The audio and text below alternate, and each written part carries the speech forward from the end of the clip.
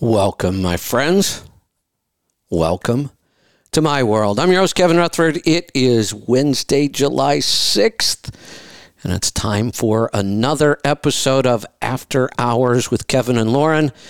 We've got a great show lined up for you today. We're going to jump right into it. We will also take your phone calls. We can talk about anything health on this show. So if you have a question, a comment, a topic, anything at all to do with health, jump in right now and dial us up. We'll get to your calls here in just a little bit. 855-950-3835. Welcome back, Lauren. Thank you, Kevin. It's great to be here and back in the home office. So tell us about vacation. It looked like it was wonderful. It was. Unfortunately, the weather was not what it needed to be to do some of the fishing and the diving that we love to do so much. So really putting food on the table. Yeah. But we did have a few good days, but you know, you can only do what you can. You have to go with it. Weather is weather, as you know well with your garden this year. So, oh boy, it was good though. Yeah. How is your garden? I think it's almost time for me. I think I've decided I'm going to do a garden show once a month, probably next week. Yeah. Next Wednesday, I'll probably do another garden tour, and I think if you compare the last one with this one, it's going to be like a month. You're going to be shocked. The garden is so different now than it was just 3 weeks ago. Things are finally growing. Now today, we've had 7 or 8 days of almost pure sunshine, which is normal, summer weather for us. But today and yesterday, overcast again. Now this is unusual. We almost never get days like this once summer starts, but it's warm, it's humid, and it's overcast. So good for the roots. Plants probably won't grow a lot, but I think we've only got a day or two of this, and then we're going back to sunshine. So things finally took off. One of the things that I think happens when you've got not ideal conditions. It was cooler, it was wet, it wasn't a lot of sunshine. What I've noticed, because I started pulling up some of my plants just to check some things, the plants do grow roots during that time. They they almost look like they're dormant. I mean, we were getting so little sunshine that it just looked, they weren't growing. And you think it's just dormant, it's not doing anything. But I think what happens is I think they grow roots during that time. Because I will go around and I'll pull up some plants just to see how the roots are doing. Yeah, and roots were growing like crazy. I've got these beautiful, healthy root systems. So then once the sun and the warmer temperatures showed up, you've got that nice, strong root system, the plant growth just explodes. So that's what's happened over the last couple of weeks. Everything just started growing. I'll probably be harvesting cabbage here in a week or two. Probably peas in 2 weeks. I've already got some cucumbers. I actually have some cherry tomatoes starting to ripen. What else do I have going on? A lot of stuff's really looking good. Things are looking up. Yeah, really looking up. But very, very late start to the season. So I'm hoping we don't get an early fall. I mean, I'm going to need that time. I'm putting some things in the ground right now, seed, that takes 110 days to mature. You start thinking about that, we're getting into October if I'm not careful with some of these things. So just have to hope our fall stays pretty sunny, so some of those vegetables that take longer to mature, we'll have enough time for those. But right now, everything's looking pretty good in the garden, and I've got almost everything in the ground. Maybe I do have everything in the ground. Now I'll keep adding. I do what's called succession planting. So as I start to harvest things like beets and carrots, when I pull up a row and harvest those, I'll just plant another row right then. Because you can plant those all summer long. They'll just keep producing. And then your last crop of those that you put in the ground this year, I'm going to clear out a big area, and probably thinking like maybe the last week in August or the first week in September, I'll plant a bunch of root crops. So carrots, beets, turnips, maybe some rutabagas and some parsnips. And the plan for those will just be I'll leave them in the ground all winter. I want them to almost mature before it starts really getting cold again and we get a frost. And then I should, in our climate, be able to leave them in the ground all winter. And I can just go out there all winter long and pull up fresh root vegetables. Wow. Sounds like you have everything kind of cycled properly. You have your summer veggies and then you'll have your root veggies. So you can pretty much eat from the garden year round, would you say? That's my goal. I'm not there yet. I'm getting closer and closer all the time. Mm-hmm. I think last year I managed to eat something out of the garden 9 months out of the 12. This year I'm shooting for all 12. And I think I'm also going to try to grow some greens with row covers. So you build like little row covers. You make almost like mini greenhouses along the row. You put up hoops, put some fabric over it. And we have a mild enough winter, I might be able to grow greens all winter long. I don't eat a lot of greens, but I want to see if I can grow them. See if I can harvest. 12 months out of the year is going to be my goal. That's a pretty good goal. Yeah, we'll see if I get that. Now, obviously, there are limitations. I'm not going to be eating tomatoes off the vine in December. There are some crops that are just not going to grow in those conditions. So you go with the ones that do. The root vegetables that you can leave in there all winter. Some of the greens that can handle some cold and some frost. But I want to be able to eat something out of the garden every month of the year. See if we can make that happen. I love it. All right. So I had my first call today was about your topic, by the way. First call today. Wanted to know what I thought about like supplements for, exercise and weightlifting, like protein powders and energy drinks. And that happens to be our topic today. Wow. How apropos. I know. That sounds great. I missed your first call. So what did you tell them? Basically, probably the same thing you're going to tell us, that our diet, we believe as human beings, our diet should be heavy in animal products. When I was on the road, I said I was carnivore-ish, and I was reporting on some of the results from that. And now that I'm home, I am probably closer to carnivore than carnivore-ish now. I'm kind of shocked. It wasn't really planned. Just kind of happened. I started realizing, here I am growing a gazillion vegetables out in my garden, and I'm eating almost all animal products. But, the results are pretty darn good. I mean, I'm feeling really good eating this way. And if we're talking about working out, exercising, getting stronger, we're really talking about a need for protein. That's what rebuilds and builds muscle tissue and makes us stronger. It's primarily the job of protein to do those things.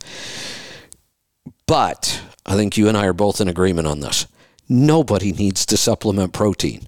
Not if you're eating the right diet. If you're eating a fairly heavy animal-based keto diet or clearly anything that resembles carnivore, you're getting plenty of protein. So I am not a fan of protein powders, protein shakes, protein supplements at all. Not only is it not necessary and not helping you, there are probably some downsides you'll probably share with us on a lot of these products. Then we went on to the energy drinks, and I'm against these two. One of the things I try to explain to people, caffeine is a very bitter compound. When you put high amounts of caffeine into one of these drinks, you've got to offset that with something very, very sweet or nobody would drink it. So they're either loaded with sugar or they're loaded with the worst sugar substitutes ever, like sucralose and aspartame and just the garbage. So stay as far away from these energy drinks as you possibly can. Nobody should be drinking these things. If you just feel like you don't have any energy when you're going to work out, then we need to look at your metabolism and your diet. You should have energy. If you don't, let's look at metabolism and diet and a little bit of caffeine, cup of coffee or a cup of tea before you work out an hour or so before. That's not a big deal. I mean, I do that. It's pretty common. If I'm not feeling, like I really want to go tear things up, then I might have a cup of coffee before I go work out. A little bit of caffeine isn't a problem. Stay away from those damn caffeine drinks. At least that's my take on this. What do you think? I definitely agree with you on most of it, at least. About the caffeine drinks, absolutely 100% behind you. In terms of supplementing with protein, I find that there are very few people who need to supplement protein. I really do. And one of the groups of people are athletes because it depends on how hard they're training, but it can be difficult for some athletes to get the proper amount of protein in their diet if they're just eating, protein in its natural form. But for the most part, I mean, I'm talking about very few people, very few athletes. But some other people would be like the elderly who have muscle wasting, or if you're chronically ill, sometimes it's hard to keep, the muscle on. And so, if you're ill, sometimes you can't eat properly. So powders could be helpful. Yeah, I get that. There would be cases. It's usually because something's gone wrong in the diet and we can't eat enough, natural protein. But even if we go back to the aging and muscle wasting, my question would always be, if we have somebody who really is suffering from muscle wasting, my guess would be they're not eating a really clean diet. There's probably some dietary issues still going on there. But the other question I would ask them, what are you doing to make sure you maintain muscle? That's a good point as well. You're absolutely right. You could eat all the protein you want, but if you're a couch potato, you're going to lose muscle. I mean, it's kind of like this is more of an extreme, but, I owned a gym early on, not all that proud of it, but at one point, that gym, we could have just called it Steroid Central. We were a pretty hardcore gym. I mean, we had competitive bodybuilders that worked out there every day. We had competitive weightlifters. My partner was one of the top bodybuilders in the country at the time. And he was taking a lot of steroids. He just was. It's still fairly common, but it was really problems back then. I mean, we had people, my gym was in Ohio. We had people who were driving to Mexico because you could buy steroids over the counter, and they were bringing them back. But a lot of people absolutely believed that these bodybuilders and these powerlifters got that way only because they took steroids. Like they thought the steroids did that. That's not how steroids work. You can take all the steroids you want. You're not going to build any muscle or any strength. Just like you can eat all the protein you want. You're not going to build muscle or strength. The only thing that does that is resistance training. Now, once you start resistance training, we need to make sure there's enough protein on board. That's pretty easy.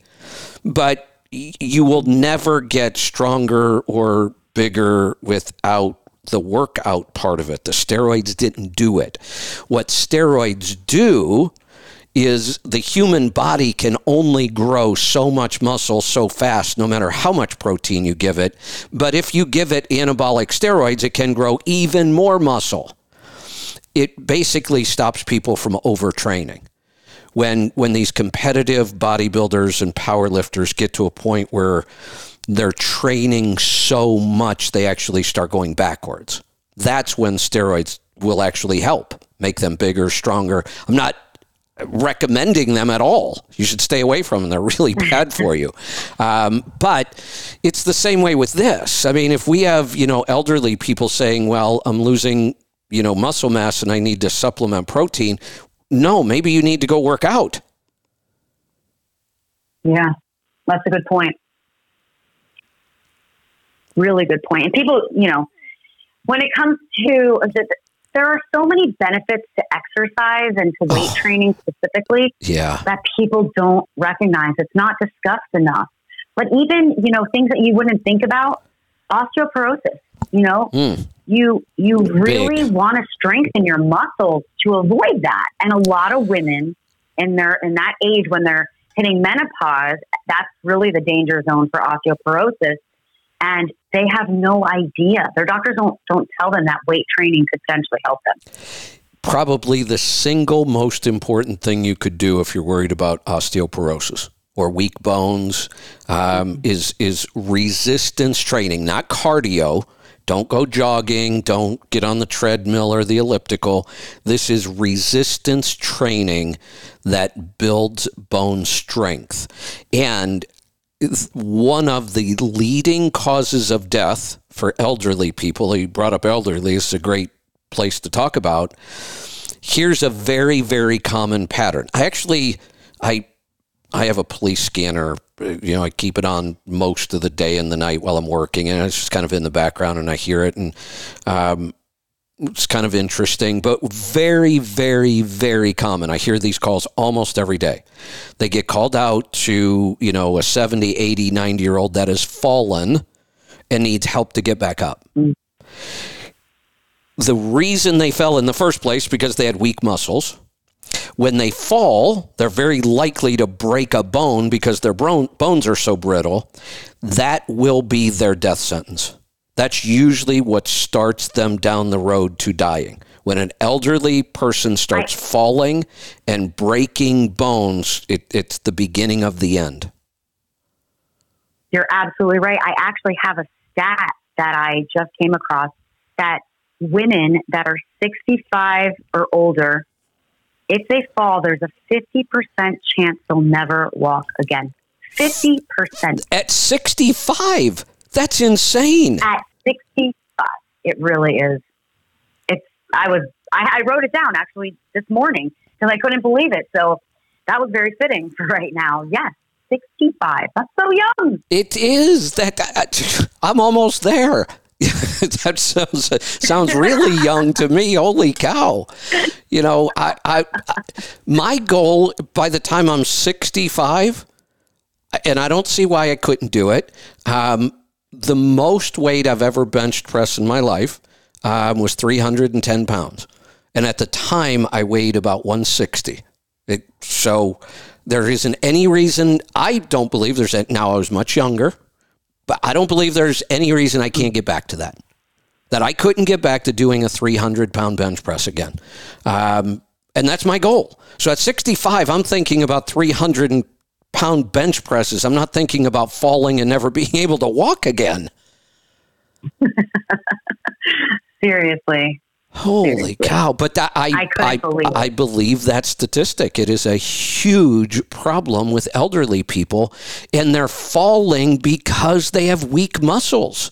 That's the only reason they're falling. Mm. There's nothing about getting old that should make us fall more often, except we let our muscles get so weak that they can't even support us anymore. We don't have good balance. We don't have good core support. Now, when we fall, if our bones are brittle and we break a bone, that's almost a death sentence at that point. It is. It's sad. At 65, I can't imagine. That's so young. I couldn't imagine not being able to walk at that age. Do you, you're probably too young for this, but do you remember Jack LaLanne? I don't. The last name sounds familiar. You got to go look him up. Got to go look him up. So Jack LaLanne, if we go back probably to the 60s, I don't know.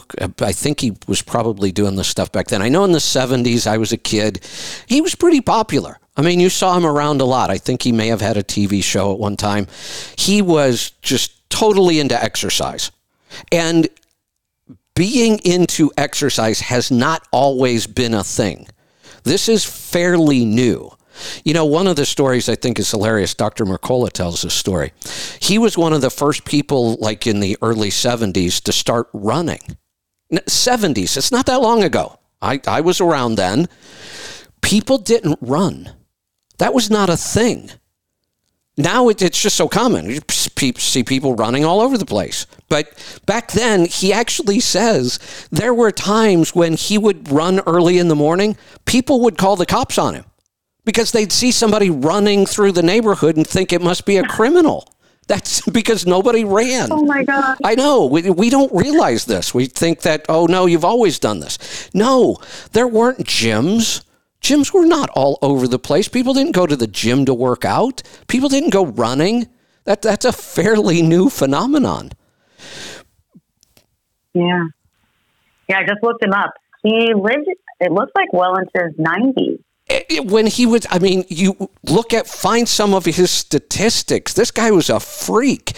He would, you know how people will sometimes swim across a lake or a river or a channel? He would do that too.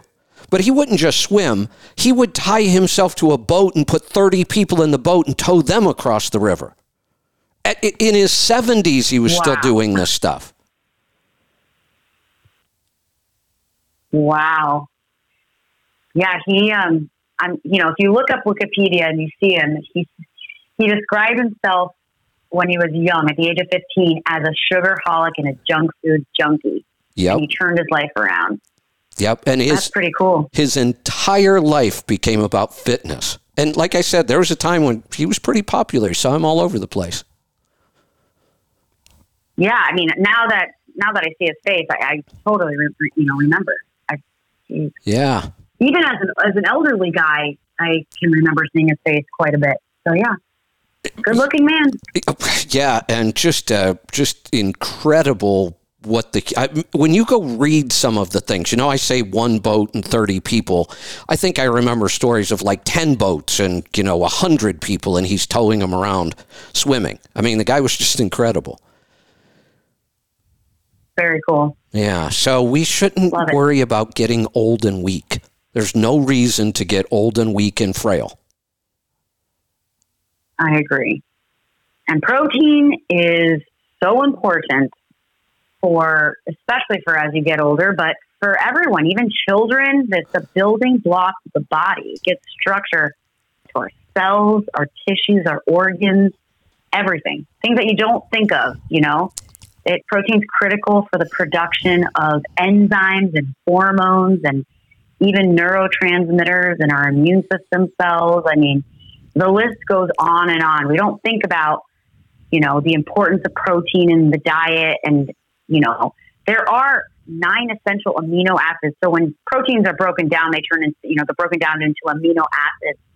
And there are 9 essential amino acids that you can only get from your diet, which is why eating dietary protein is so important. And I think that, we don't emphasize that enough. I mean, I know you do, Kevin, but, in general, you don't hear people talking about how important protein is. No, in fact, it's pretty important. We now live in a society where it's the opposite. They almost demonize animal protein. Yeah, you're right. They do. Instead, they want us to eat, fake meat that doesn't have complete protein, doesn't have absorbable protein.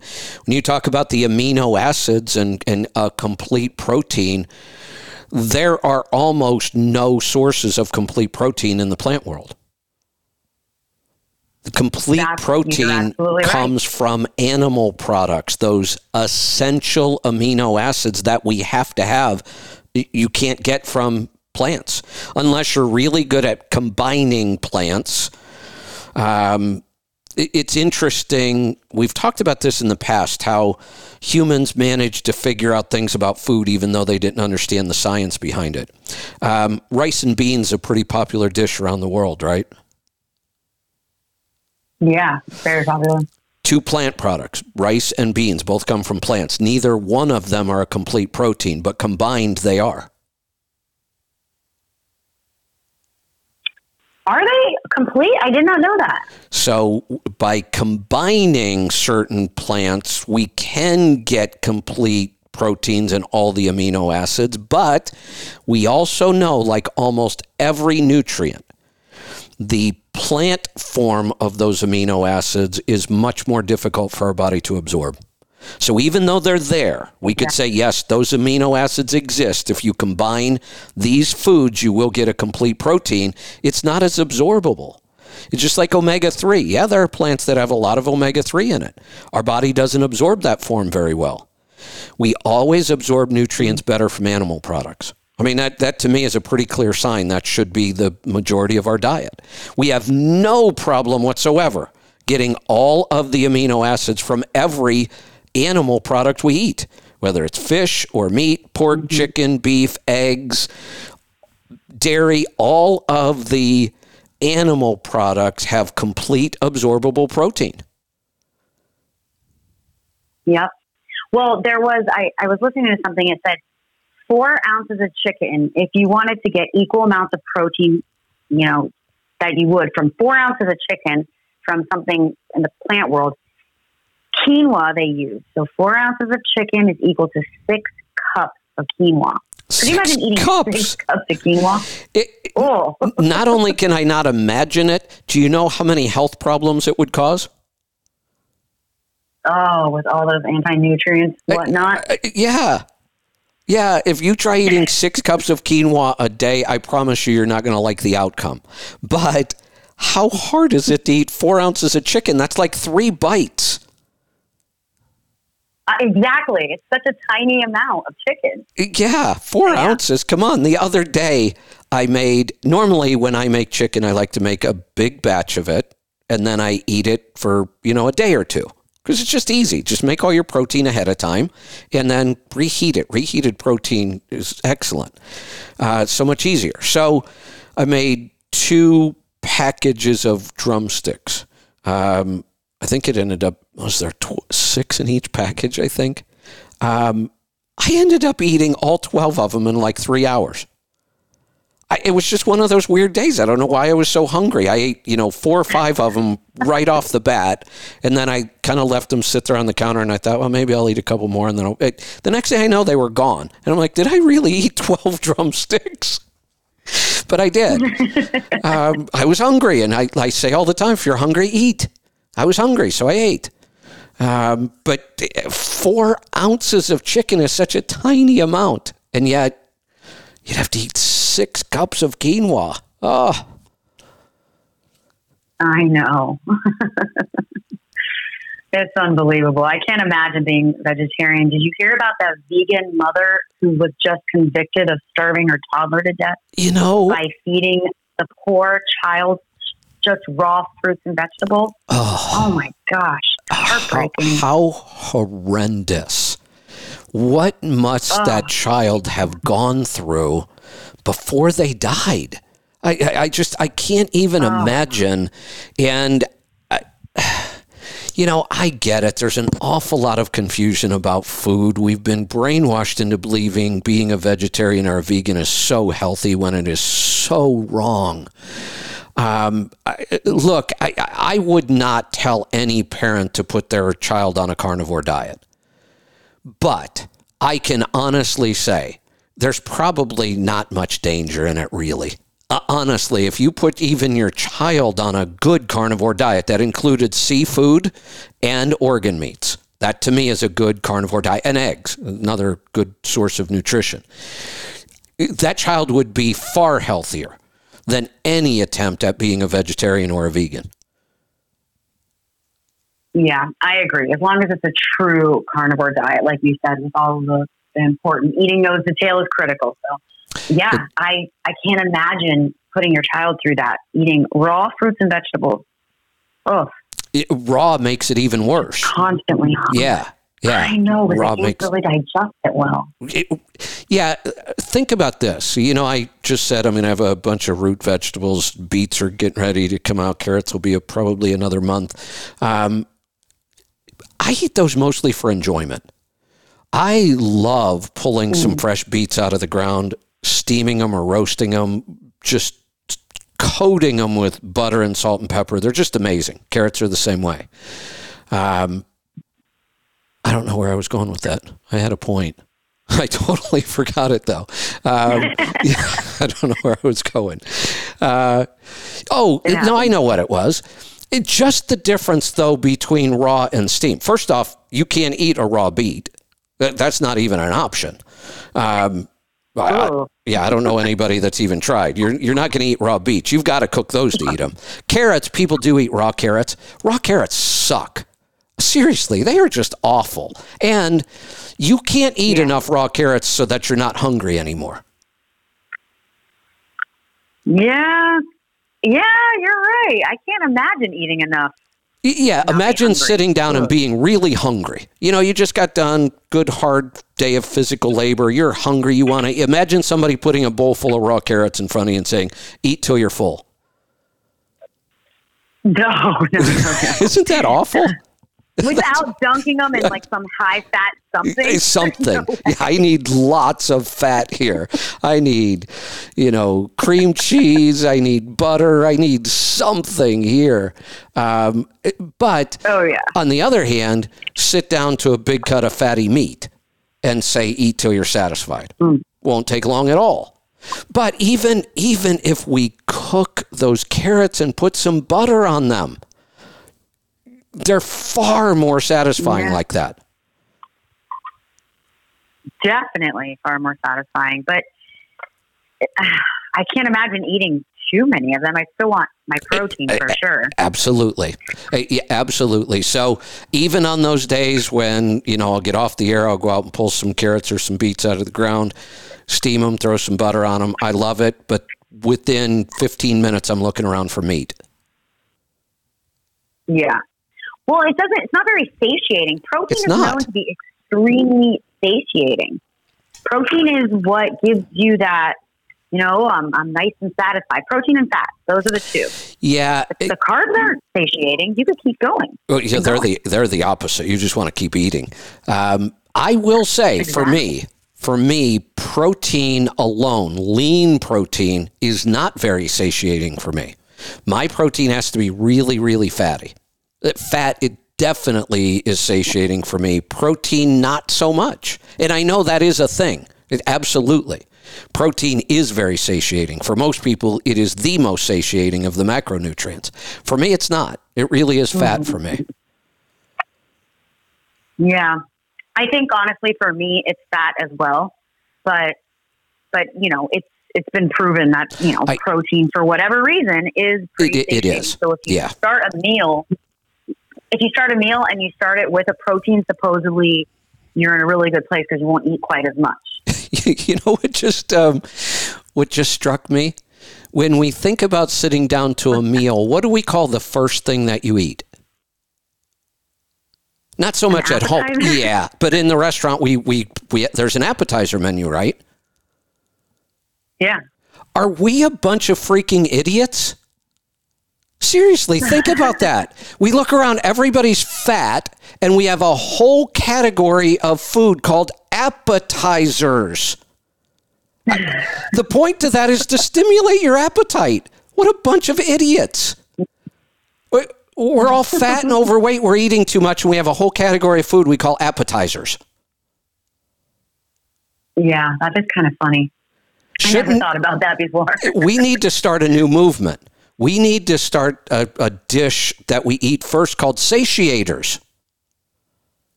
Yes, I love that. Love that idea. Satiators. Yeah. Well, by the time, then you really wouldn't need, that would be the larger dish. And then your entree should be, just a little something extra. Well, and if we think about it, that satiator should be a piece of fatty meat of some kind, or meat with some sort of fatty sauce. Those things would satiate our appetite. But we have gotten this correct. We call them appetizers. They're almost always very high carb, and they do make you hungry. Yeah, they do. Unless it's a carpaccio or a tartare. Now you're talking. You're getting like the raw egg yolk on top. Yeah. Now you're starting your meal off right. Yeah, now you're talking. A little raw meat with some raw egg. Now we're talking. Yeah, the Europeans have it right. They do. Really do. They do. That should be a starter right there. All right. Well, a lot of people don't know. Sorry. No, go ahead. Quick. A lot of people don't know that protein helps stabilizes the effects of like your blood sugar. Like if you have the protein, especially for breakfast, guys, like start your breakfast, your day off with a high protein breakfast, and you're already starting off on the right foot to helping stabilize your blood sugar and keep it regulated properly. So a lot of people don't know that protein's important for that. Yeah, I've gone back and forth on this. There was a time for a long time where I drank 2 cups of NDK coffee every morning. And if I do that, there's so much fat in there, I don't even think about eating till 2 or 3 in the afternoon. Then I got away from that for a while. And then a couple weeks ago, I got back into it again. For some reason, I was just really craving that second cup. And I would drink it, and I felt fantastic, and I ended up losing weight again because I wasn't eating as much. And then all of a sudden, out of the blue, I wasn't craving that second cup. In fact, it sounded awful to me. First cup was amazing. Like today, I'm not drinking a second cup. I haven't in a while now. But then what happens is when I get off the air, and it's going to be probably 11 or so by the time I get off the air and we're all done, I'll be hungry. So I've been eating earlier in the day since I haven't been having that second cup. But for some reason, I've just been craving like breakfast foods. So I either make a bunch of bacon ahead of time or sausage, and then when I go to eat, I just I have this device at home. It's this little countertop oven called a Brava. I don't talk about it much because it was stupid expensive. I absolutely love this thing, though. It cooks with light. That's the only heat source in this. It actually looks like a printer. You look at it on the counter and you think, oh, it's a printer. Looks just like one. But it's about the size of a kind of standard laser printer today. The front door opens on it and it cooks with light. But this device is just amazing. I mean, it works as an air fryer, a slow cooker, a dehydrator. It does all kinds of crazy things, and it just does it with light. You can even custom program it. I mean, I could go on and on. It's pretty cool, but I can make, good poached eggs in a pan. They're not that hard, but I love the Brava. It's got an egg tray, and you crack your egg in the little tray, and then you pour some water in there, throw it in, hit the button, and I get perfect poached eggs every time, and I don't have to mess with them. So lately I've been eating breakfast meats with a really, I like my poached eggs very, very runny. I mean, as soon as the white sets up completely, I'm done. I don't care if the yolk is totally liquid. It's kind of the way I like it. But that's been a thing for me lately. Eggs and breakfast meats. It's unusual for me. I haven't eaten breakfast in 8 years. I mean, that's pretty much what my breakfast consists of if I eat breakfast as well.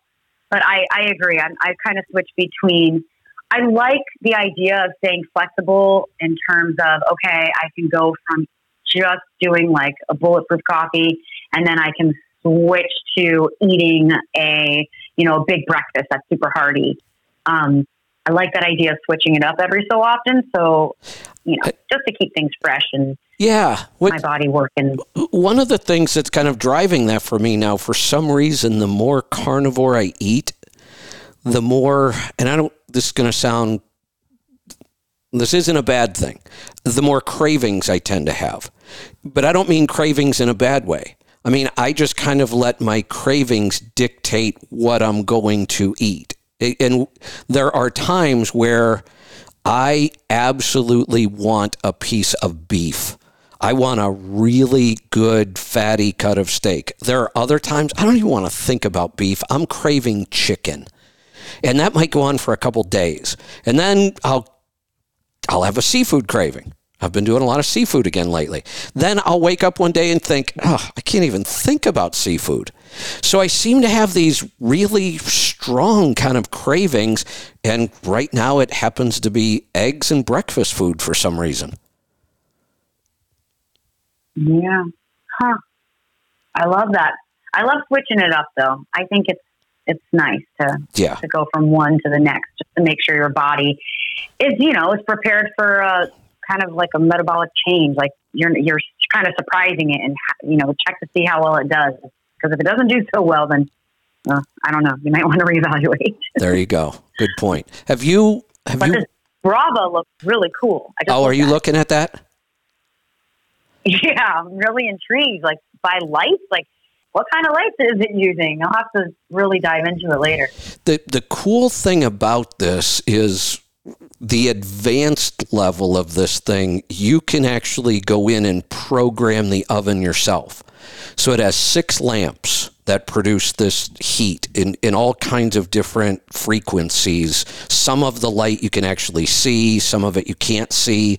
The oven actually has a camera inside and a screen on the outside so you can watch your food cooking on the camera without opening up the oven. No way. Oh, yeah, it's very cool, too. Yeah. And it's all Wi-Fi. I could start my Brava from my phone right now if I wanted to and change it. But there's 3 lamps on the top and 3 lamps on the bottom, and then there's 2 shelves you can slide in with food on them. So you can cook from the bottom, the top, or both. And you have 6 lamps. Each lamp is a zone. So a tray has 3 zones, one zone under each lamp. So you can use each one of those zones to cook something different. Like you could put a steak in zone 1, you could put some potatoes in zone 2, and you could put a vegetable in zone 3, and then you program it to cook all 3 at the same time, but it cooks them differently. No way. Brilliant. It's absolutely brilliant. I'm thinking this is like the best device for a boat because it's not too big. You kind of have everything you need, and you can cook in zones. That's incredible. Now, I can program this thing. I can go in and say, I want zone 1 to run at 50% power for 10 minutes, then drop to 30% power. You can take control of this whole thing and program it. And when you're done programming, you say, okay, that's the recipe. That's exactly how I want everything to cook. Then when you save it, the machine gives you a code. Like it'll be 2XYL7. And if you had a Brava oven, I could email you that code, and then you just load it into your Brava, and you now have my custom recipe. That's amazing. How long has this thing been around? I've had mine about 2 years, I think. I'm very intrigued. Yeah, I love mine. You know, one of the things that it's amazing for, have you ever made ghee? No, I've never made it. It's actually fairly easy to. It's time consuming. You got to watch it the whole time. You can kind of mess it up if you're not careful. So basically, you take butter, you bring it up to a fairly low temperature, and then you just cook it for a long period of time. And what you're doing is you're evaporating out all the water and everything that isn't butter. So ghee basically comes out more like oil. You're cooking off some of those other things that aren't fat. Fat, you can't really cook off fat. It doesn't go away. It doesn't evaporate. Yeah. But the water and all the other stuff that's in butter, you can get rid of that. And that we call it clarified butter or ghee. It's the same thing. The Brava, somebody created a custom cook. Somebody sat down, and it has didn't we talk about Dutch ovens just recently? Yes. Yeah. Yeah. The Brava, one of the pans you can buy for it slides right into the shelf kind of thing, is a ceramic coated cast iron pan, like a Dutch oven kind of thing with a really heavy lid on it. So somebody figured it out and programmed it, and then they shared this code. So I just grabbed the code. You throw a couple pounds of butter in this Dutch oven, hit the button, and walk away. Come back an hour later, you've got ghee. Wow. Yeah, I'm looking at the ghee recipe. So you're right. There's a chef or someone, a cook that created it. And yeah, I guess you just share it. That's incredible. I love that. Mm-hmm. Yeah. I'm definitely going to look further into this. Now, the one thing I will tell you, if you're putting it on a boat, make sure you've got enough power at an outlet. Right? They does it take a lot of... They claim that this thing saves electricity, but it pulls a lot of juice. Like, I have it on a circuit that there's almost nothing else on that circuit except some lights, but you will watch while it's cooking, those lights will go dim and bright. Now, you can see it's pulling a lot of power. Oh, wow. Okay. So that probably won't work on its own. No, it might. It might. That's good to know. And there's a way to calculate this. You can go in and look. The oven pulls this many amps. You just have to make sure we have an outlet on the boat. So, I mean, we can know this ahead of time, but it's something you do need to be aware of. I've read some stories where people tried to put it, maybe in an older house, and they had to have new circuit breakers put in because it just kept popping a circuit breaker. Okay. Good to know. Yeah, this thing looks incredible. I think they're saying overall it uses less energy to fully cook a dish, but it uses... Which makes sense. Right, but it uses a lot of energy while it's cooking. It just doesn't take nearly as long to cook. Exactly. They're making up for it in other ways, which, that makes sense. That's a good selling point. Yeah. So, like I said, I don't talk about it a lot. It's probably not all that practical in a truck unless you're really willing to go out and buy a big inverter and wire it to handle it. And the other reason, that little oven's, I don't know what the price is now. 2 years ago, I paid $1,100 for mine. I think it's about the same. Yeah, it's not cheap. If you aren't into cooking a lot, and I am, and I'll tell you what I use it mostly for. I use it mostly for like sides. There are so many things that I have so programmed now. I can just walk over, slide the tray, and hit the button, and when it's done, I'll come back later, and it's just ready. So that allows me to focus on the other dishes. So that's what I tend to use it for. I also use it to reheat a lot of food. Protein, I'd rather not throw protein in a microwave. But the Brava is beautiful at reheating proteins. Yeah. I mean, I would use it in place of a microwave for sure. There's no doubt. Yeah, microwave. I'm trying to get rid of my microwave. My microwave doesn't get much use anymore because of the Brava. Yeah. Yeah. I mean, I don't even have a Brava or a toaster oven or anything like that. And we do not use our microwave in our house. It's one that it's under the counter, and I keep talking about how we need to get rid of it and put more storage there because it's huge. Like we don't use it. We never use it. Right. So why not get rid of it? Yeah. I have considered that in the coach. Because I've got a big full-size, microwave above the oven in the coach. I'm like, I almost never use this thing, and I could easily get by without it. I use it once in a while for pure convenience. I could easily get by without it, and that space would go to a lot better use for other things, especially in a coach when space is critical. So one of these days, I'm going to yank that out of there, and maybe I'll build a shelf up there and put the Brava in. That's smart. There you go. All right. What do you say we take some calls? Yeah, let's do it. All right. Let's get started in Indiana. Jeff, thanks for being patient. What can we help you with today? Just give you an update on my Kevin journey here, coming up on 21 months, down from 175 to 142. Doing the 4 rounds of Wim Hof, then the X3. Then I've been taking 3.5-minute cold showers, planking for 4 minutes. Nice. And I had a Kevin moment. You had a line you said years ago that I've always loved. So we went to a 4th of July party, at this pool party. And I'm just turned 58. I've got some friends up in their 60s, and they've always been kind of overweight and everything. And I made sure that I just had my swim trunks on when I walked down the hill of the pool, and they all went, "What the hell happened to you?" Well, look at you. You look like you did when you were 20. And I said, "Yeah, well, And they go, what are you doing? And I, this is my Kevin moment. I said, I stopped shoving shit in my pie hole. You had said that a couple of years ago. And you go, if you just quit shoving shit in your pie hole, things will get better. Well, yeah. I said that it kind of. As a matter of fact, the one thing, one of the things you shouldn't shove in your pie hole is pie. Right. Exactly.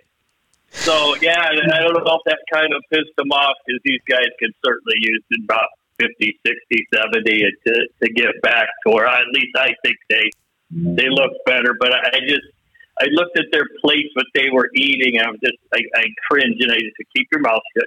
Don't want to ask you. I know. Keep your mouth shut. Nobody asked you for your advice. And I'm like, it's just help you guys so much, but I'm not an expert. And what the hell do I know? All I can show you is look at me and you know. I just love that. Stop shoving shit in your pie hole. Here's the thing, Jeff. Let's get real about this. For real. The experts, according to our society, are the doctors that have them on multiple medications and will never make them better. Those are what we call the experts. You have far more ability to actually help those people get healthy than their doctors do. Yeah. I've been going at it, listening to you and following everything, but I'm with you. You can't force it on anybody. You do have to wait till they ask, and then even when they ask, I tend to get excited, and I've got to hold back a little bit, and not try to overwhelm people. But we don't need doctors to be healthy.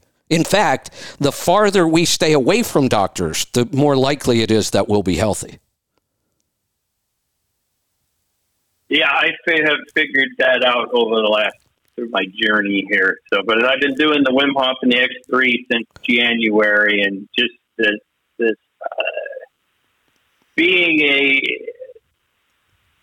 saying I would never work out, I would just be a lazy ass the rest of my life. Boy, am I glad I found you. And it's the people listening, and it's just not that hard anymore. I mean, at the beginning, it was, well, I can't. It's not what I couldn't have. It was, oh, well, shit, I'll just have 2 steaks. Yeah, right. So that's what I'm doing now. So earlier,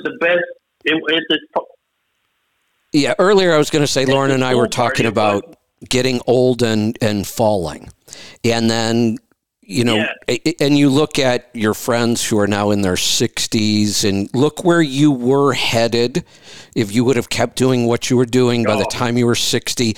Imagine, we would be weak and frail and likely to fall. And I look at now, if I just stick with the X3 bar, nothing else, just stick with the X3 bar, 10 minutes, 3 or 4 times a week. Imagine how strong you're going to be at 70 or even 80. Yeah, just doing the band, doing it till you can't anymore, even though your distance gets shorter, but you're working all the mid-range and all that stuff, just doing that. And and like I said, 10 minutes. I mean, if I went to a gym, it'd take me a half hour to drive there and then get dressed and walk around and not really know what the hell I was doing. By then, I've done 20 minutes of Wim Hof and my X3, and, then I'm standing in a cold shower. There you go. Which I thought was extremely ludicrous at the time, and now it's just every day, 3 minutes. I don't even use the timer anymore. I don't even mark it on my. You just do it. My Wim Hof app. Yep. Yeah. Yep. And then sometimes I just start thinking about the day, and I lose track of where I am. I may be in there 5 minutes sometimes. Yeah. Yeah. It's just so natural. It doesn't. I know it's hard to describe to people that you're not going to hate this cold shower. At some point, you're going to enjoy this. I promise you. And it happens. Yeah. I know you're going to understand when you get to the point where your skin goes numb, then it feels like you could just stay in there forever if you wanted to. Yeah, I have stood there sometimes and go, you know, you got it's 6:30 in the morning. You have work to do. You can't just stand here all day. You know. That's right. And I never thought when I first started. You know, you start at 30 seconds. You know, for a week, and I was like, there was no. Let's be honest. That first 30 seconds when you're just starting to do this is brutal.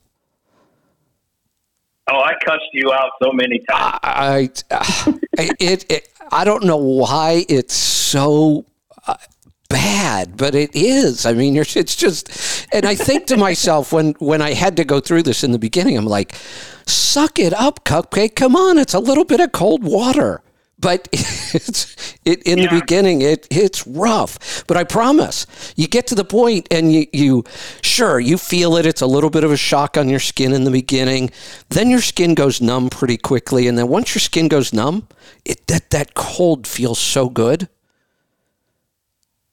Yeah. Well, somebody, I don't know if you said it or somebody on the show, or I can't remember where I heard it, is that you have to become comfortable with being uncomfortable. That's Wim Hof. If I said it, I was quoting him, and that's so he claims that you get the majority of the health benefits with 4 minutes or less. You get all the benefits, right. The health benefits, 4 minutes or less. Going longer really doesn't do much more health-wise. What he says is, and why he goes longer, he just really pushes his body so that he can become comfortable in very uncomfortable situations. Right. And that's what he said. It's the holding your breath. It's the X-ray. It's the cold shower. You need to become comfortable with being uncomfortable till it's not uncomfortable anymore. Right. And doing all this stuff is my routine. It's kind of an oxymoron. The way it is. Right. Yeah. Yeah. And when I tell these guys at the pool party what I eat and, what I do, and they all look at me like a nut. And I'm like, it kind of is from the American standard thing we've done, but I said, I am never going back to being fat again. And I don't think I was fat, but I certainly wasn't healthy, that's for sure. Same with me. Yeah, I feel the same way. Jeff, thanks for the update. Great stuff as always. Let's go to Illinois. Pete, welcome to the program. Kevin, Lauren, how are you? Good. What can we help you with today? I want to kind of talk to you guys about some health problems my wife has. We've been together 3 years. We've been married 2 years now. And she has kidney disease. She takes medications for high blood pressure. She's a very energetic young woman, 51 years old. Yeah, that's what I was just going to... How old did you say, 51? She's just turned 51. She's, okay. She's full of life and energy. And I've been listening to you for a number of years now, and I think to myself, my God, she shouldn't be in this position. I want to help her. I want to help her. It's like you talk about a lot. She goes to the doctor, tells them she has high blood pressure. They put her on meds, and then they forget about her. They don't care about her getting healthy. No. No. So here's what I've done. And I have to be gentle because you know how it goes with trying to fix other people. Yeah, absolutely. And I will tell you this, the hardest person ever to help with this, the hardest people, the closer you are to somebody, the harder it is to help. Yeah. Yeah. It's a shame that's how it works, but that's just human nature for some reason. I know practitioners who have programs that they've formally set up so that if one of their relatives or loved ones needs help, they refer them out to another practitioner, and they do that, back and forth, because they've all realized the hardest person to help is somebody you're close to. Yeah. Yeah. Yeah, I actually had a discovery call yesterday where the husband and wife were both on, and he was just listening because the discovery was with her. And he jumped on at the very end and said, I listen to Kevin all the time, and I basically told her everything you just told her, but she had to hear it from you. Right. Right. Yep. And it's true. Lauren, sometimes that's all it takes. And Lauren, this brings me kind of to my the reason for calling. I got her to do a NutriQ. She did a NutriQ. She spent the time doing it. There was an email that came back that said, "Hey, we got it," under her email address. And the next step would be to schedule a call. I tried to schedule a call, but then we got an email back that said, "Can't do it. Need a NutriQ." So I'm trying to figure out how to get this all. It was probably because she didn't sign up for the Discovery within a month after taking the NutriQ. Because things can change so drastically. So that would be my first assumption, is that that's what happened there. Yeah.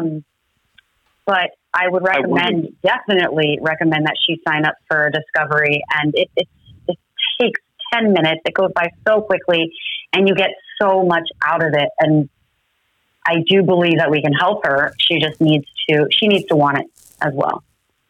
Yeah, for sure. That's why I'm trying to be gentle about it. Yeah, Pete, you mentioned kidney disease, high blood pressure. She's got metabolic syndrome. It's what everybody gets by the time they get to 40 or 50 eating the standard American diet. These things are all the same.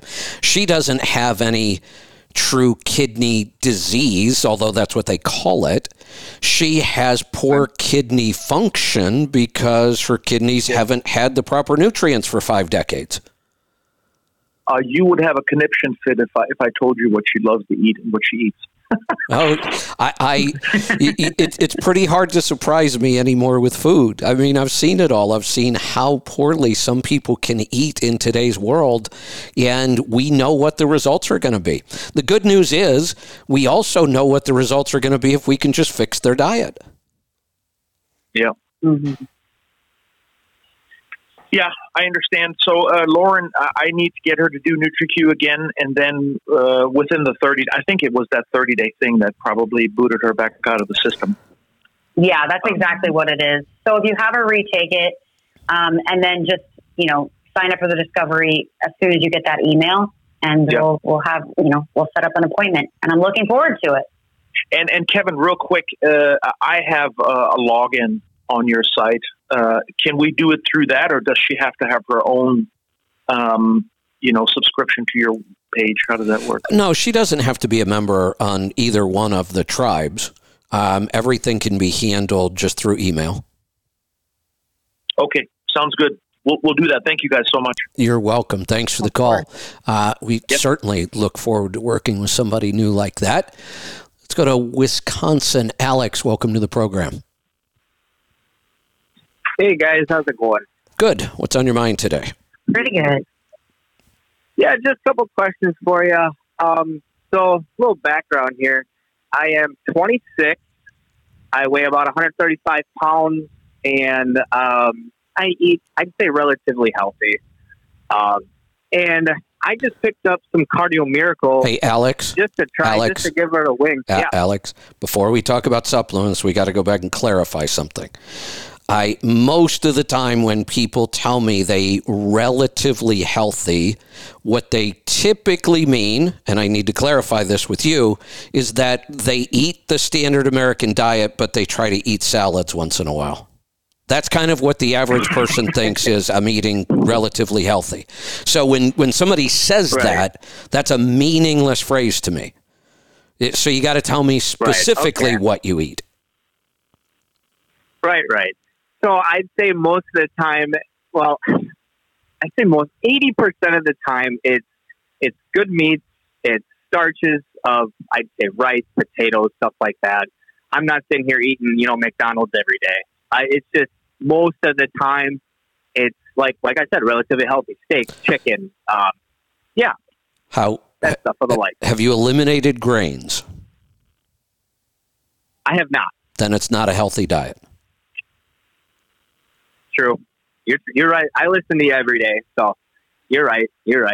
It's just the breads and the stuff. And I'm not complaining of I have issues yet. You will. No, you're right. You won't. Yeah. You're 26. You're not overweight. You for whatever reason, you have eaten better than most people, maybe most of your life. Maybe you've got good genes. You could potentially be one of those skinny diabetics at some point. I don't know. But I can promise you this. Your diet, I always say that I ate a healthier version of the standard American diet. It's not black and white. I grew up on probably a healthier version because my mom cooked almost every meal. We didn't eat a lot of processed food. We did eat bread and grains and, bad oils and all those other things I shouldn't have eaten, but it could have been worse. I wasn't overweight until I got into my 30s, and then the weight started to pile on and got worse every year.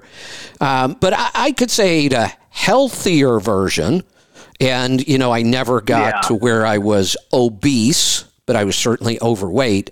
But everybody who eats any version of the standard American diet, by the time they get into that fourth and fifth decade, they'll probably have some symptoms of metabolic syndrome. They're more than likely going to be diabetic or pre-diabetic.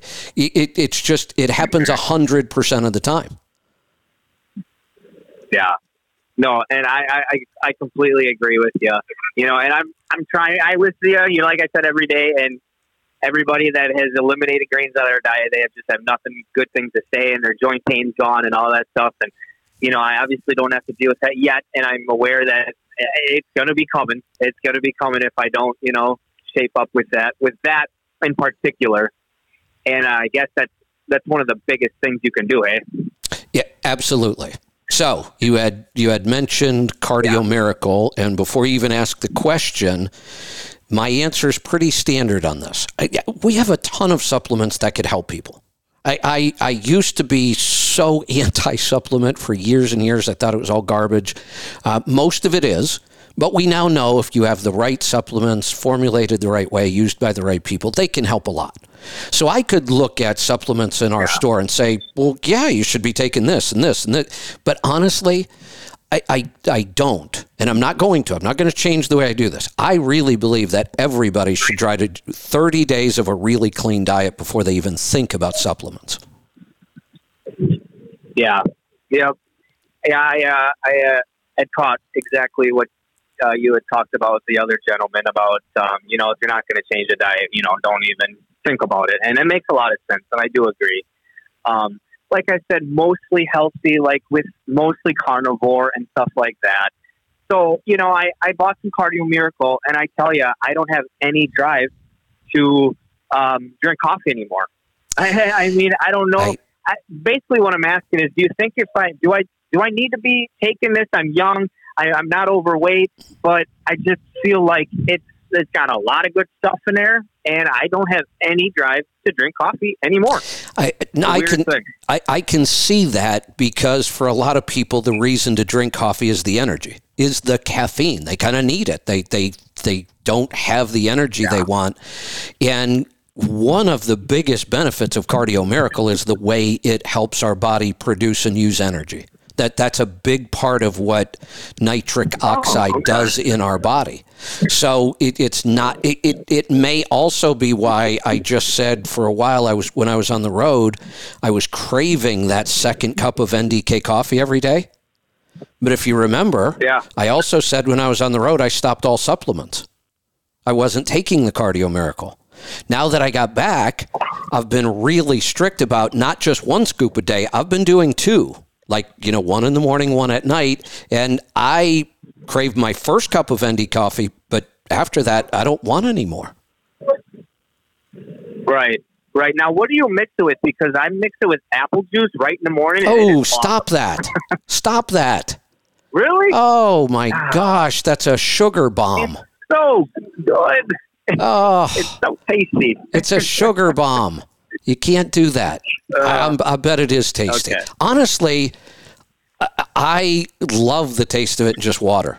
I mean, I have a 14 or a 16 ounce big Yeti tumbler, and I put 1 scoop in there, fill it up the rest of the way with water, put a little bit of ice in it, drink that in the morning, and then I usually go out in the garden late at night, kind of wrap things up out there, and I'll take another one out there with me, and I'll finish that. And I'm seeing improvements over just doing 1 scoop. So I do believe that Cardio Miracle is an excellent daily supplement for a lot of people, maybe everybody. But I would still say, if you're not going to change your diet, I wouldn't spend the money because it's expensive. And I just don't know that you're going to get a lot of benefits from it with a poor diet. Right. So now, what do you find that you feel different? I mean, eating the way you do, so well. What do you find different in taking Cardio Miracle? The one thing I notice, I've talked a lot about the fact that the one problem I still haven't made as much headway on is my sleep. I still have, my average sleep is about 5 hours. That's it. That's average. So there are nights where I only get 4. And I can tell you that those days after that, I would feel fatigued all day long. Like just walking upstairs, I would feel my legs start to burn and get tired. And the Cardio Miracle makes that go away. Sleep would make it go away too. But I do notice that if I'm drinking the Cardio Miracle, even after a couple bad nights of sleep in a row, I don't get those same feelings of fatigue. Right. Yeah, absolutely. Okay. So you don't think that I'm just like wasting it because I'm young and not, a little bit overweight or whatnot? That has really nothing to do with that product? No. Here's why.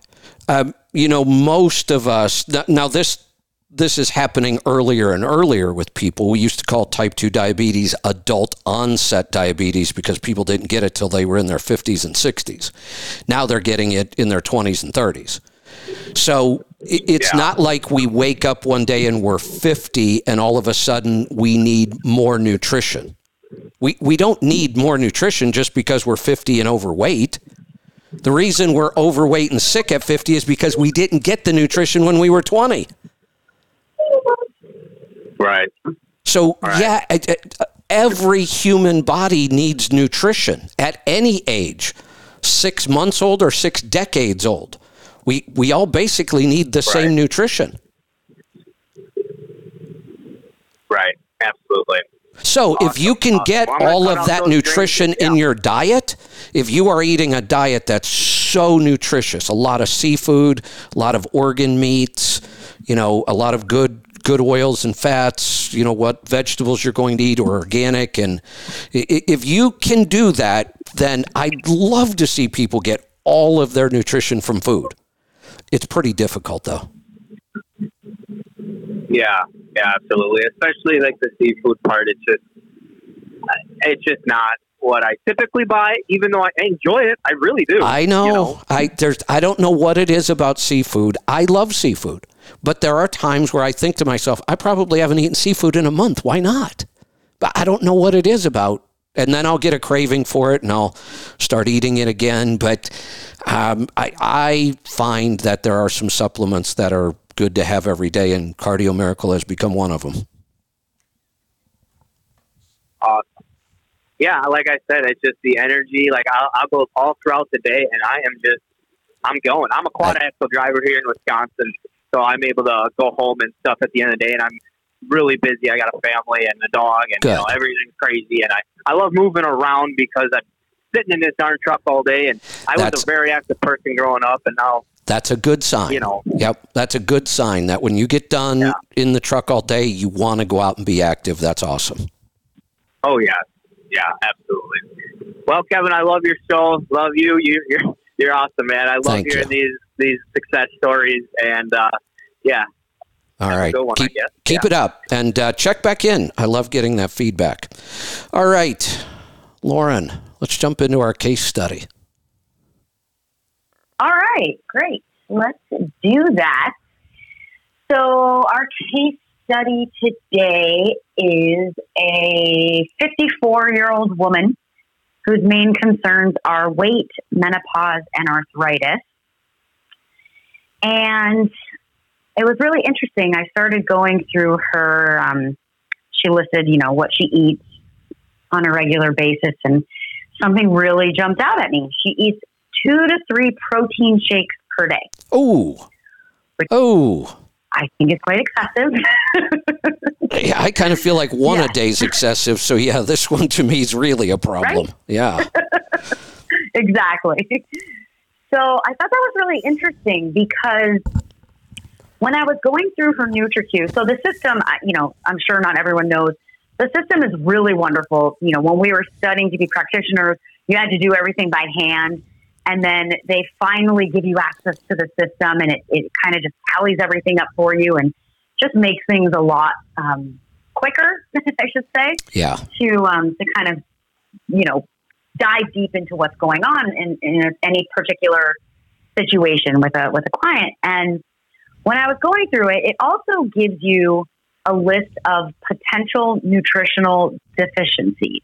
So it takes all your questions, and then it shows you potential deficiencies, which I always like to do a quick once over to see if anything really jumps out at me. Right. Usually the highest deficiency I see, they give you a percentage. The highest percentage I think I ever really see is like around the 60s. That would be like the high end. For this particular case, what really jumped out at me is her protein need was showing at 91%. Wow. So here she is. I know. You're going right where I was going to go. Here's somebody drinking protein drinks all day long and can't get enough protein. Right? I was just shocked. I was shocked. I mean, not that I'm like completely shocked as a practitioner, but I was shocked that, here she was thinking, you feel bad for for some people because she's thinking she's doing the right thing. She's getting extra protein in her diet, but meanwhile, her protein need, she's not absorbing it. So let's stop there really for a second. Yeah. I hate to interrupt you, but I want to get this point across. This is why we like the NutriQ so much. This is why I think the NutriQ is an incredible tool. Most doctors, even some practitioners, would have looked at this and never thought there was a need for more protein. They would have thought, oh my God, she's eating protein. She's eating all these protein shakes. If there's a problem going on, it must be something else. Must not be a lack of protein. Because when you look at the intake, it looks like there's plenty of protein here. The beauty of the NutriQ is we're not looking at those things. We are only looking at symptoms. You are describing to us how you feel. That's what the NutriQ is. Do you have this symptom? Do you feel like this? Do you notice this? What that tells me is you can take in all the protein you want, but we are still seeing all these symptoms that you're not getting enough protein. Exactly. And I'm going to take that even a step further because when I continued to go through all of her information, I noticed that under medications and supplements, she's taking antacids. Okay. Yep. So we discussed this with when we went over digestion and how important it is and, all the different stages of it. Well, if you're getting your protein through a shake, through a liquid, then you're not sending the right messages to your digestive system. So you're not naturally, you're not masticating, so you're not chewing. So all of these things are not, we're missing things here. Our digestive system gets these little signals and it preps us. It tells the body, hey, we need to make gastric juices to break down the protein when it gets here. Well, if you're drinking it, your body doesn't know that you're actually getting the protein. So we have to keep that in mind.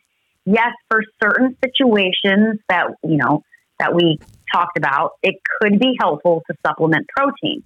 But I mean, very few situations. Right. And one of them that I thought, Kevin, that I thought was really interesting, it just really came to mind today, is someone who has had a gastric procedure, like a bypass surgery, Yeah, good and we're point. trying to help them, Good point. that Yeah. would be someone who I'd say, okay, that's a perfect example of someone who should supplement with like a protein powder, like, in liquid form, because they really can't digest their food properly. I have an assignment for you then. For a normal, what's that? You're right. This would be a good case. And we see a lot of this, and we always struggle. Both you and I have talked about this. It's the one case we struggle with the most when somebody's had some sort of gastric surgery. When, they've had some sort of band or sleeve. There's all these different procedures. Some things bypass the stomach. Some parts bypass part of the intestines. And both of us look at this and go, how does this even work? Or we've known people that have lost their entire colon. Well, it's where all our gut bacteria is. How does this work? There's so much about this we don't know. So this would be a case where supplementing protein may be important. These people just can't digest and absorb it. Here would be my challenge to you. Do some reading and find out what our best sources of it are then. What is the best way to supplement protein if you need to? Because I honestly don't know. I have it right here. I've got the answer for you. Well, look at that. You've already done your assignment. Awesome. I did. I like to come to these, shows quite prepared. Good. Good. So, yes. So, like we said, protein powders should not replace whole foods in the diet unless absolutely necessary. And we know, as we discussed earlier, that animal-based proteins are not preferred because they're just not, it's like apples and oranges. You can't really compare them. So when you look at the protein, the best forms of protein, if you need to supplement, the best is whey protein. Obviously, grass-fed, non-denatured, from pasture-raised cattle, if you can handle it. Some people can't tolerate whey, but if you can handle whey, that's really the best source of powdered protein, and specifically whey isolate over the concentrated whey. It's more bioavailable than whey concentrate, and it contains virtually zero lactose, and it has the best essential amino acid profile, because we mentioned earlier that there are 9 essential amino acids that we need to get through diet. So the whey isolate is the best way to get that, and it's best and it's the best form for digesting and absorbing the nutrients. So that would be your best option, specifically beef protein. So I thought that was really interesting, and I follow quite a few health people, as you can imagine. And I don't know if you heard of Ben Greenfield. Oh, yeah. Ben Greenfield? I've met Ben. Yeah, he's pretty amazing. Yeah, he is. Yeah, he is. He's quite the athlete. He really, if you get a chance to check out Ben Greenfield, and you'll see what I mean, because a lot of his photos are going to be without a shirt, and he is just ripped. And so he plays a lot, and he tinkers a lot with, what to be ingesting in order to get the right amount of proteins and all of this stuff, and how to build muscle. And he actually has a whey protein supplement that he sells called Keon. And I think that when I did all the research, that would be my number one recommendation. If you absolutely needed to supplement, like we said, not everyone does. The best form is to be eating, animal proteins in their natural form. So I thought that was really interesting. It is. Speaking of Ben, he's a pretty interesting guy. I think it was the first year after I got out of the NTA. It was pretty early. They had their big annual conference here in Portland, and I actually got invited back to speak, which I thought was pretty incredible. I still felt new to all this, but they had a couple. They wanted me to speak on taxes for practitioners, so I did a seminar on keeping your taxes low as a practitioner. But they also wanted me to do one on like having a niche client. Because I worked with truck drivers. That was like a big thing. Everybody was all, excited about that, and how'd you find this niche? And so I got invited to speak in a couple sessions, and Ben was one of the speakers that year as well. That was also the year I got to speak on the panel with, I just drew a blank on her name. The female doctor who had MS. Walls, Terry Walls. Oh, Dr. Walls. Yeah, Dr. Walls. A lot of great people at the NTA conference every year, but I got a chance to meet and spend some time with Ben.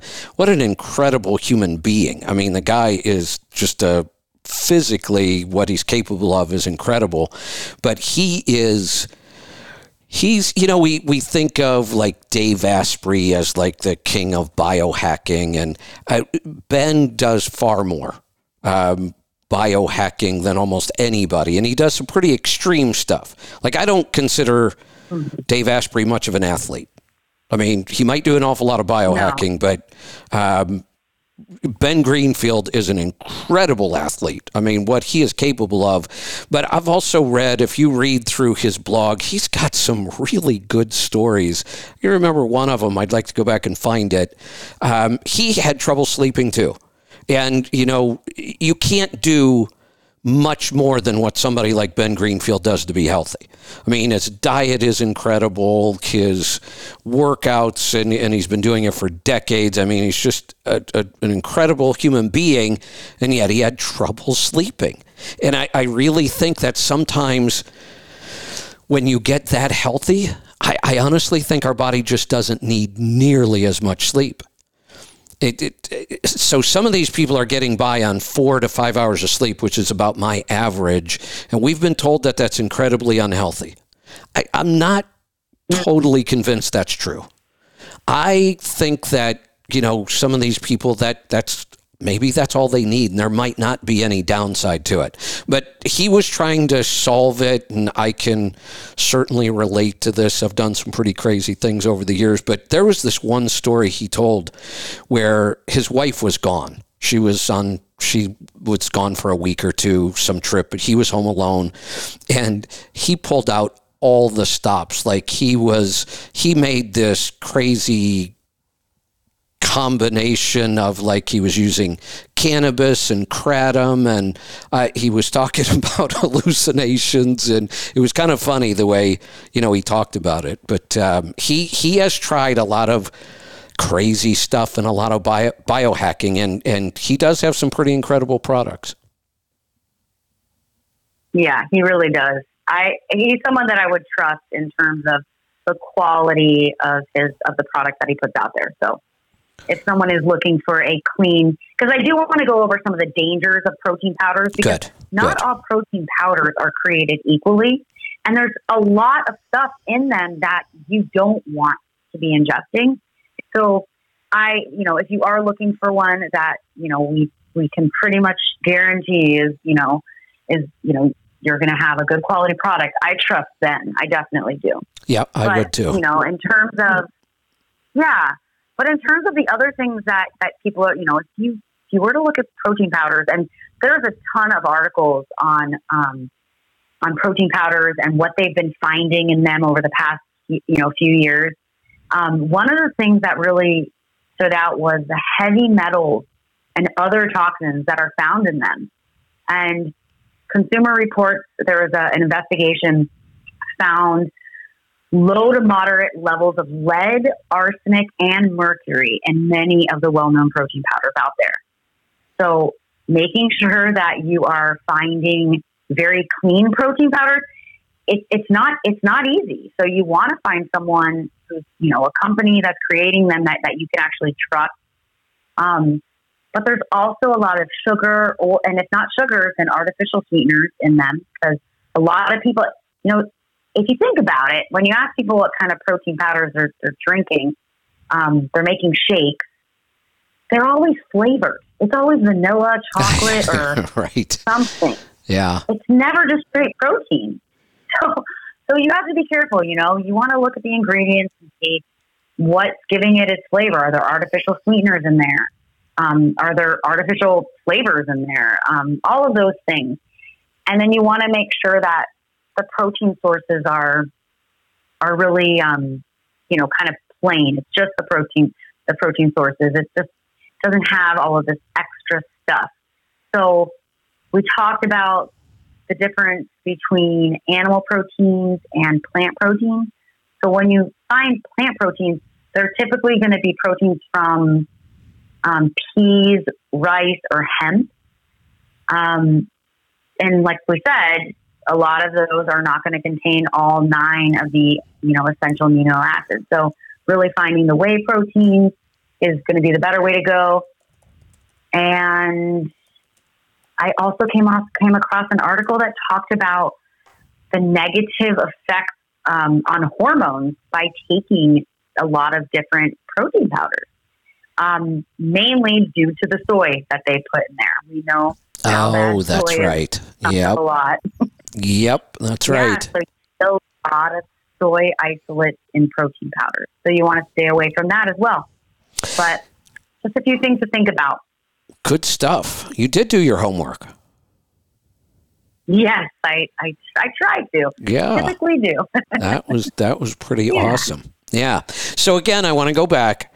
Most people listening to us should never supplement protein. Let's just start from that point. You don't need to understand isolates and whey and soy and all that other stuff if you're not in some special situation where you need to supplement protein. Most people shouldn't. They should never need to. Should be able to get plenty of protein from our diet.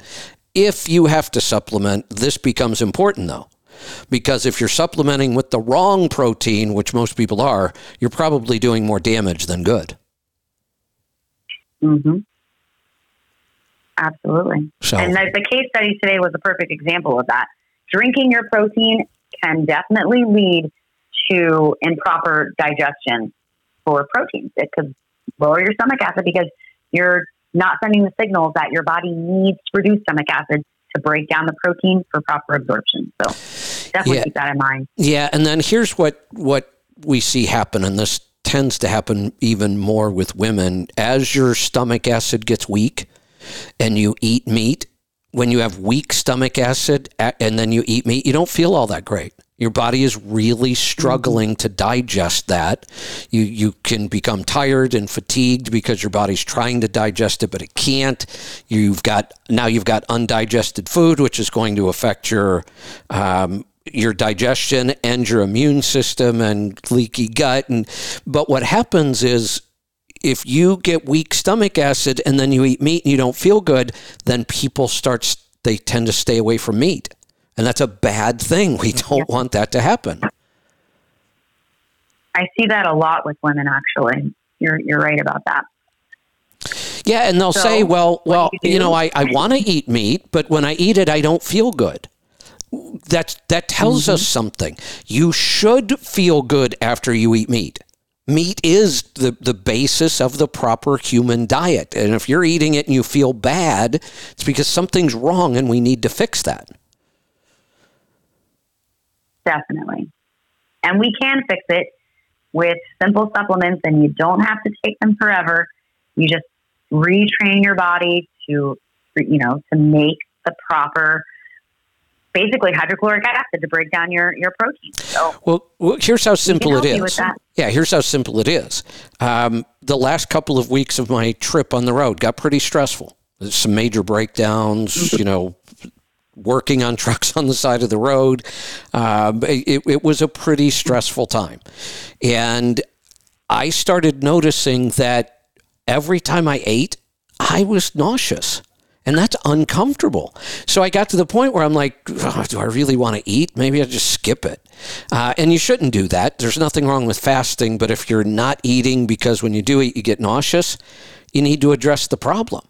And what I realized was the stress, and what's the first thing that gets shut down in the stress response, the fight or flight response? What's one of the first things that gets shut down? Yeah. Your body stops producing stomach acid. When you eat a meal heavy in protein and your body's not producing enough stomach acid, nausea is one of the first signs. And it dawned on me, hey, every time I'm eating, I tend to get nauseous. What's going on? And I have pretty solid digestion. I have for years. And then I realized, wait a minute, I'm stressed. Maybe my body's just not producing enough stomach acid. So the simple test, I always have, I mean, so many of our supplements have, hydrochloric acid in them. I grabbed a Betaine Plus, and I ate a meal like I normally do, mostly meat and animal products, and I took 2. It's actually quite a bit of Betaine Plus. No nausea. None whatsoever. Completely gone. Did you, question for your specific situation, did you continue to take it for a few more meals, or yes. How did you handle that? Yep. Yeah, I did. And then after maybe a week of every time I backed off 2 was more than I needed. So I figured out 1 Betaine Plus was enough to, get rid of the nausea. And then after a week or 2 and I was back home and I knew the stress level had died down some and I was starting up my stress protocol again, I thought, all right, I'm just going to stop that and see what happens. So if I stopped it, no nausea.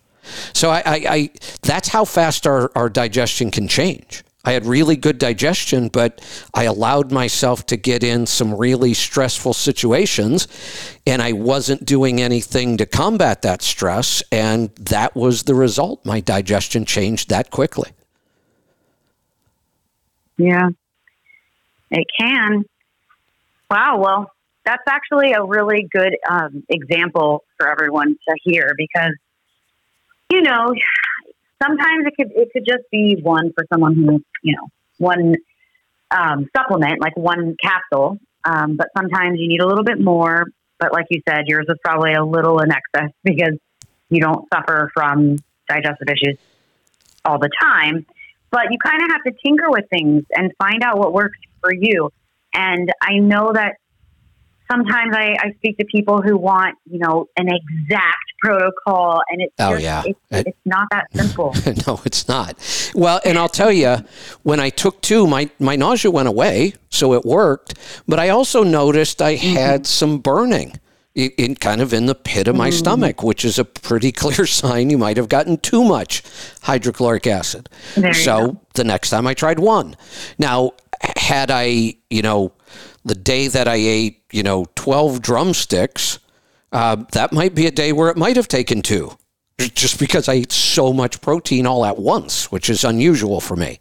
So none of this stuff is really an exact science. We all need to become kind of our own biohackers somewhat. Yeah, I agree. The easiest people to help are the ones that understand their body by feeling things. They can really tune into how they're feeling. So you're right. You really do. It's in your best interest to really pay attention to how you feel at different times of the day, after eating certain meals, all of that. The sooner you can really tap into how you're feeling, how different things are making you feel, the easier it is for us as practitioners to help you get to your ultimate goal. So absolutely. Yep. Sometimes it's just a matter of, we actually have a course Brittany did in Let's Truck University about mindfulness. And if you are out there thinking, I don't know how I feel after I eat, or if you're not in tune with your body, if you don't know these things, like I'm in tune with my body enough that, I'm not talking about horrible nausea. It wasn't like I was about to throw up, but I noticed that that's not normal. I normally I should be able to eat a meal and feel good after I eat a meal. I shouldn't be in this discomfort. But I recognize that right away. I'm in this discomfort. I have this nausea. It's not horrible, but why do I even have it? But some people, especially, we're so distracted in our world today. We're distracted all day long by 1,000 things that people just aren't very in touch with their body anymore. Sometimes all it takes is just some mindfulness. Just sit quietly and kind of do a body scan. What's going on in my body? How does everything feel? I love that idea, actually. Yeah, sit quietly and start at your toes. and work your way up. Do my toes feel okay? And for a lot of people, they don't. They have neuropathy. They can feel it in their toes. That's a sign. Pay attention to that. And then just work your way up. How does everything feel? And when you wake up in the morning, do it. After you eat, do it. After you exercise, do it. If you don't exercise for a couple of days, how's that making you feel? Just be mindful and listen to the signals your body's sending. And honestly, that's what the NutriQ does. The NutriQ forces you to think about how everything feels in your body. That's true. And for those that are not familiar with, doing that body scan, it clearly shows in the NutriQ because they are usually they're underreporting things. And I look at it and I'm like, wait, how do you have all these issues that you're telling me are your top concerns, yet it's not coming through on the NutriQ? It's because you're really disconnected. Right. Yep. Yeah, absolutely. So your body can tell you a lot, and pay attention and listen. All right. What else we got today? Anything? That pretty much sums up what I had for protein. I really just wanted to jump into that. I think that's pretty much it. Looking at my notes here. Yeah. So one of the things we might want to do going forward now, since we've been doing this show for a while, maybe some follow-ups on old cases. I like that. Yeah, let's go back and reach out to people that we've used as examples on here, and where are they now? Have we solved any of these problems? Have anything new shown up? That might be something we should do now and then, is jump back into an old case. Let's do that. I will start reaching out to people and see if we can't get them to come on the show live. I'm sure they'd love to. Yeah, you know what? And, I know people love sharing their success stories. We love hearing them. But we also need to be able to hear failures. When something doesn't work right, we need to know that. If we gave you a recommendation and that recommendation did not work out for you, well, tell us. Get back to us. Let us know. Same thing here. I mean, I want to highlight, here's a case where we thought this was going to work, but for some reason it didn't. And, we had to keep working. We had to keep digging. But I think people would get a lot out of that if we went back and did some follow-up. All right. I love that idea. I'll start reaching out. Good. All right. Now, normally we take a break and then we come back with live Q&A on healthytribe.com. Lauren's usually live on the video, continuing on with some ideas around our theme for today. Then I'm usually in there just in the chat answering questions, because it's really difficult to do both. It's difficult to be on the video, talk, then see there's a question, then stop, then answer the question. But today it's up to you whether you decide to do live Q&A or not. I'm not going to be able to today, so I've got to bail on you. So it's up to you if we want to skip it this week or if you want to do it on your own. Well, if you can't be there, let's go ahead and punt it for next week. And I'm not sure if you want me to prepare one for next week or if you wanted to do the garden tour. But either way, I'm good with either.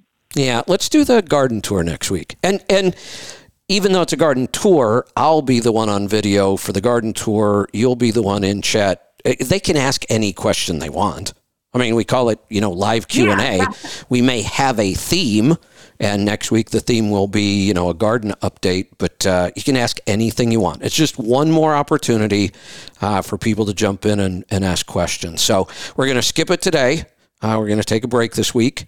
No live Q&A. And then next week will be garden tour update and a free-for-all on Q&A. Sound good?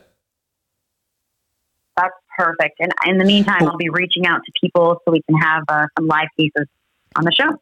Oh, hey, I'm not totally done yet. I wanted to talk to you about this. Did you get a chance to listen to any of my Open today? Yes, I did. I don't know exactly what time I jumped on, but yes, I did listen to at least halfway, through the rest of it. So you heard the end. What do you think about all of these mass shooters almost exclusively being on SSRIs?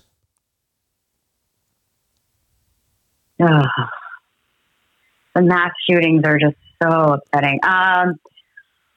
The first thing I think of is I wish they had a healthier diet, because you know that their gut microbiome definitely plays a part in how you are feeling, from a mental capacity.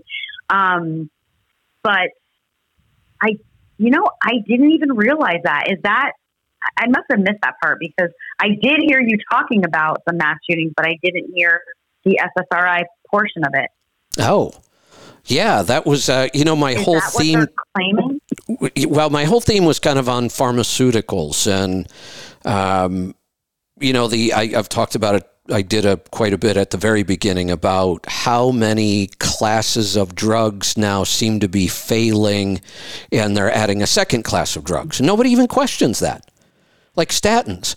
The original commercials on statins were, take this statin and it reduces your cholesterol by 200%. Well, the new commercial is, if your statin isn't working, take Leqvio and it reduces your cholesterol by 82%. Well, wait a minute. You told me the statin was supposed to do that.